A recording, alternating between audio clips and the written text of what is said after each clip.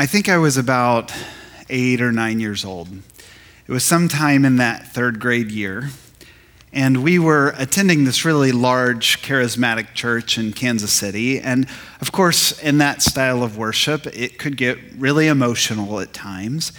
And I remember looking around this huge sanctuary full of all these people and seeing all of these adults so moved by what was happening there, so open and in tune with something.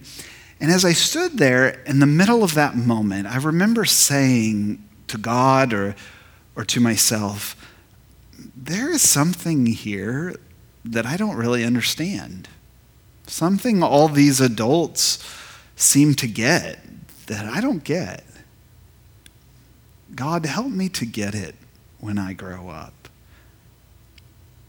It was really this simple passing moment in one worship service on one Sunday and a lifetime of worshiping every Sunday. And yet it was a moment, a prayer that has been etched into my soul ever since. There is something here, something more than what I understand. Help me to get it when I grow up. And I wonder sometimes if that's how the disciples sort of felt around Jesus. You know, his teachings, they kept stirring their imaginations in ways they'd never experienced before. All these parables after parables, trying to open them up to new ideas about God. It made them ask different questions about where God was and how God worked. And parable after parable, it made them start to recognize that there was something more to this God than what they understood. And then, of course, there's all those stories of healings. Crowds of people would gather around Jesus to be made well, and somehow, some of them were. It didn't really make any sense. It couldn't even always be predicted. There was no formula for it. But in some unexplainable way, something profound was being restored in people.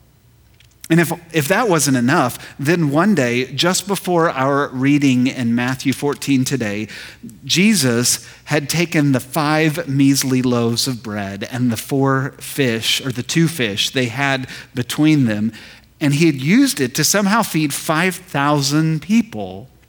I mean, did the bread just start growing out of the ground or what? Or was Jesus' willingness to share in the face of great need just contagious? Maybe it started inspiring everybody else to sharing, so that when it came down to it, this massive crowd realized, you know what, they have more than enough when they're willing to pull all their resources together.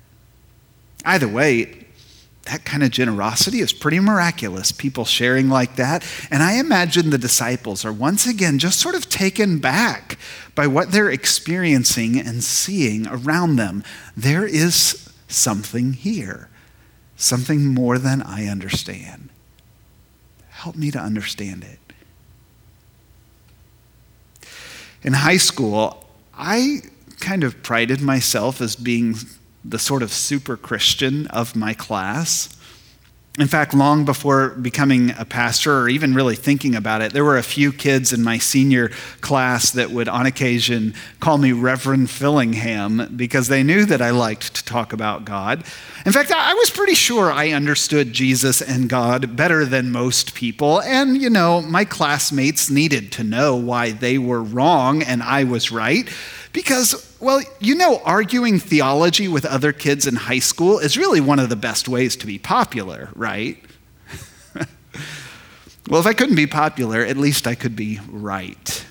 And that's what I tried really hard to do. I tried to do things right and to get my ideas about God right and to help other people know what was right and what was wrong.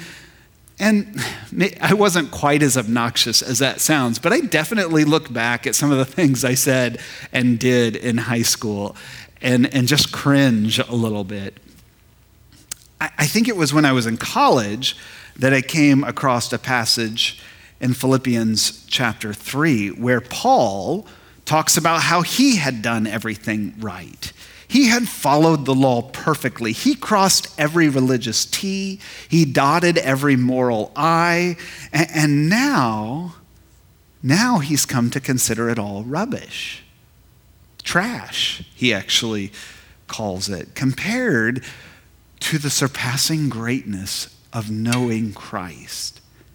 I've given up trying to be righteous on my own, Paul writes. Instead, I'm trusting in God's goodness. And then he goes on to write some words that resonated so deeply with my own longing.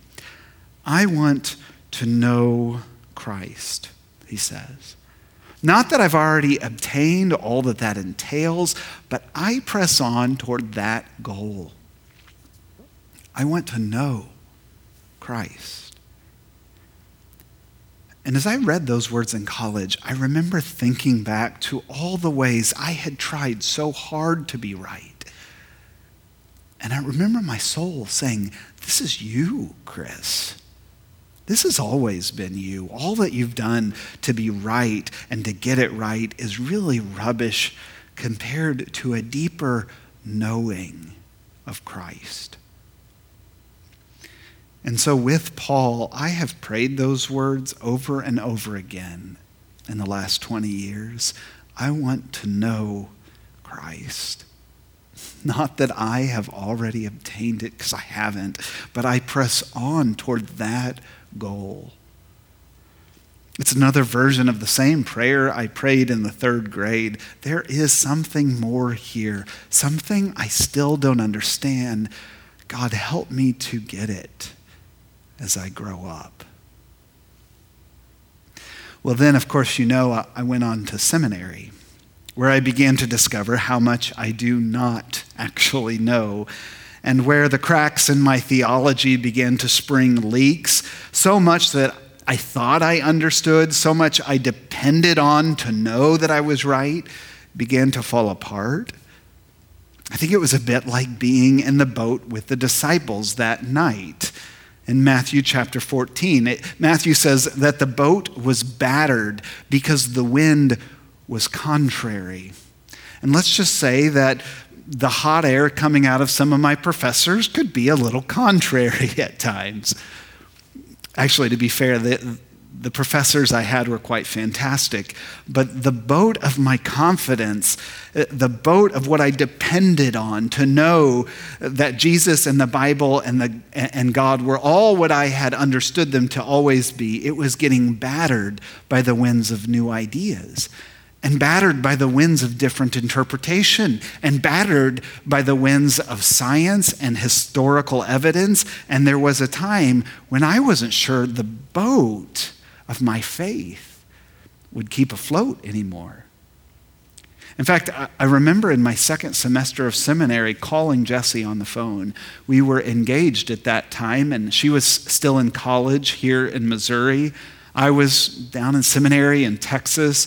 And I remember over the phone telling her about this and saying so much that I have depended on to know that Christianity is true is coming apart for me. So much, I don't even know if I'm a Christian anymore. I imagine that was a pretty scary thing for her to hear, her fiance say from 500 miles away. But I kept navigating these winds as best as I could. And it took some real time, months that turned into years of asking new questions and looking for new answers. Matthew says that by the time Jesus came to those disciples walking on the water, that boat had gone a long distance from land, and the waves had been battering it all deep into the night. Hour and hour went on until the last watch of the night. And no doubt those disciples, they were struggling out there. They were hoping to find some solid ground again. That's what it's like when what you thought about God and what you have believed to be true for so long starts to slowly come apart for you. Wave after wave of doubts begin to crash over your soul. And so you try to make sense of it all. And maybe you do one of two things that are pretty common. Some people will just start tossing out that old cargo of faith in order to try to stay afloat. Others will find new truths to plug the leaks, different ways of balancing the cargo of faith that will help their boat begin to navigate these different waters. I've actually done a little bit of both myself. Some things I grew up believing to be true about God and about Jesus, I have had to toss overboard. Other things I've learned to hold in new ways. I've started to study more, and I understood some of these truths differently than I did before. And all of that work was really rooted in that same prayer from my childhood. There is something here, something more than I understand. Help me to understand it. And so my mind has wrestled and studied and wondered, and it has carried me on the sea in some really important ways. In fact, I'd say that the ship I ride on most days now is a whole lot more seaworthy than the ship of my teenage years or the ship of my young adult years, because asking hard questions and looking for some answers and having mentors and studying and thinking deeply about faith and looking for some better answers, all of it can make the ship of your faith stronger if you will keep sailing. All of it will grow the bow of your soul deeper if you don't give up navigating in those waters. And all of it has helped me to find ways through some dark hours of night, and it's kept me afloat in some scary storms. And still, I have to admit that this ship has its limits. Because you see, when it comes down to it, God cannot fully be navigated by any one ship. God cannot be reduced to any set of propositions or statements of belief. Yes, they are important. They are absolutely essential. Teaching and knowing our theology, they will keep us afloat. They will give us something to stand on in the sea of life and faith, and they will help you float out into the mystery of the divine life. But the thing is, God is not actually known through logic nearly as much as through presence. Matthew says that in those last hours of the night, after the disciples had been fighting the wind and the waves for so long, Jesus came walking out to them on the sea. And of course, they didn't know it was him. It was just this presence out there in the darkness, out there on the waters. And so Jesus began to call to them, "Do not be afraid. It is I."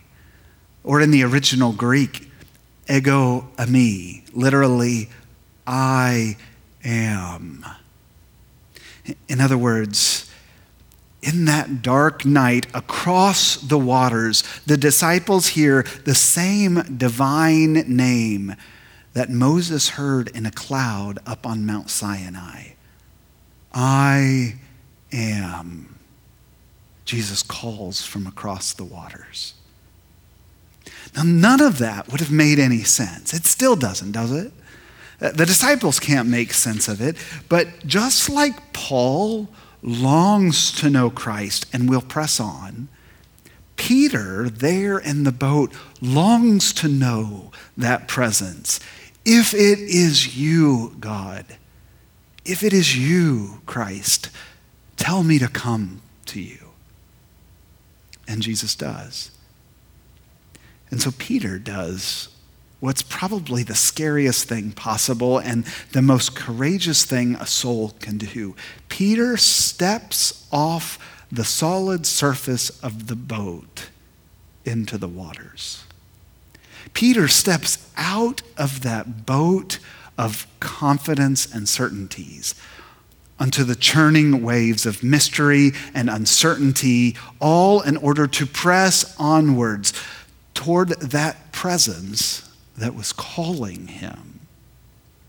Of course, you know what happens after that. When Peter gets out there and he begins to see the wind, he becomes frightened and he begins to sink. And it's kind of easy for us to belittle Peter for his fear, but I think it's what any of us would do in the face of all of that. And then Jesus grabs him by the hand and pulls him back up as he sinks and speaks those famous words, "You of little faith, why did you doubt?" You see, this story in Matthew 14, it's about believing and doubting, faith and uncertainty. And the question that Jesus asked Peter is really the question that God is asking all of us in the face of our own uncertainties. Oh, you of little faith, why do you doubt? I know that God asks it of me. You see, I'm still praying that same prayer that I've prayed since I was 8 or 9.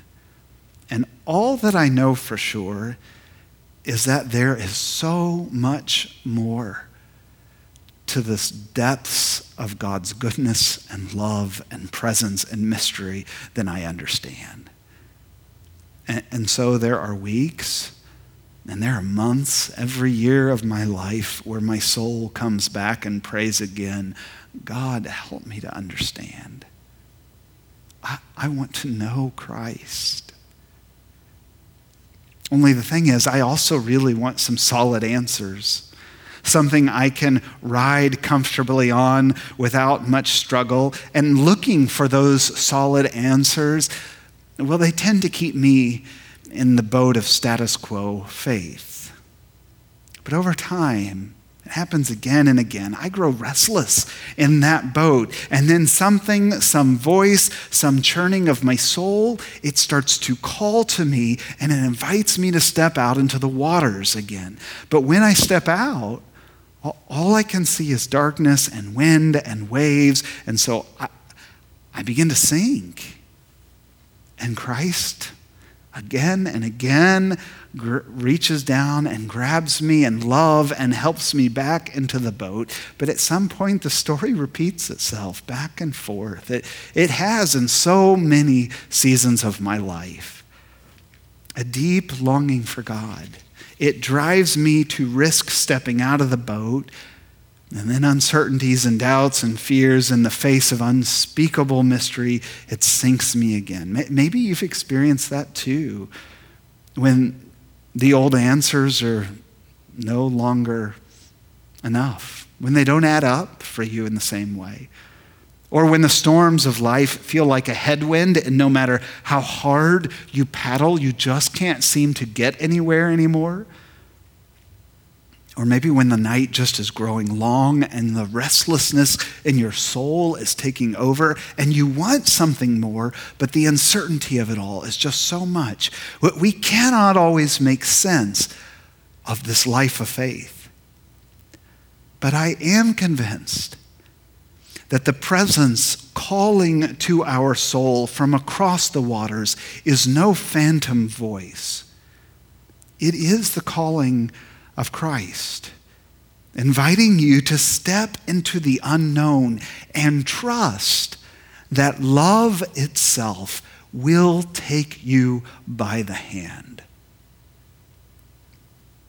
That's what I've been working on, learning and trusting in these last few years of my own faith journey, that at the core of that voice calling is love itself. That out there in the unknown mystery of darkness, where the winds are strong and the emptiness seems so great, it's not a black emptiness, but actually there is an eternal, unending love that is reaching out through it all, calling to you, calling to me, calling to us all. And this love, it will not leave us alone. Love will not let you sink.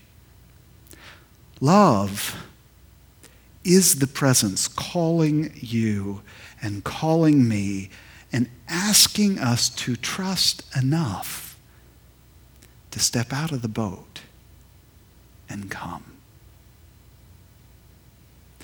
Amen.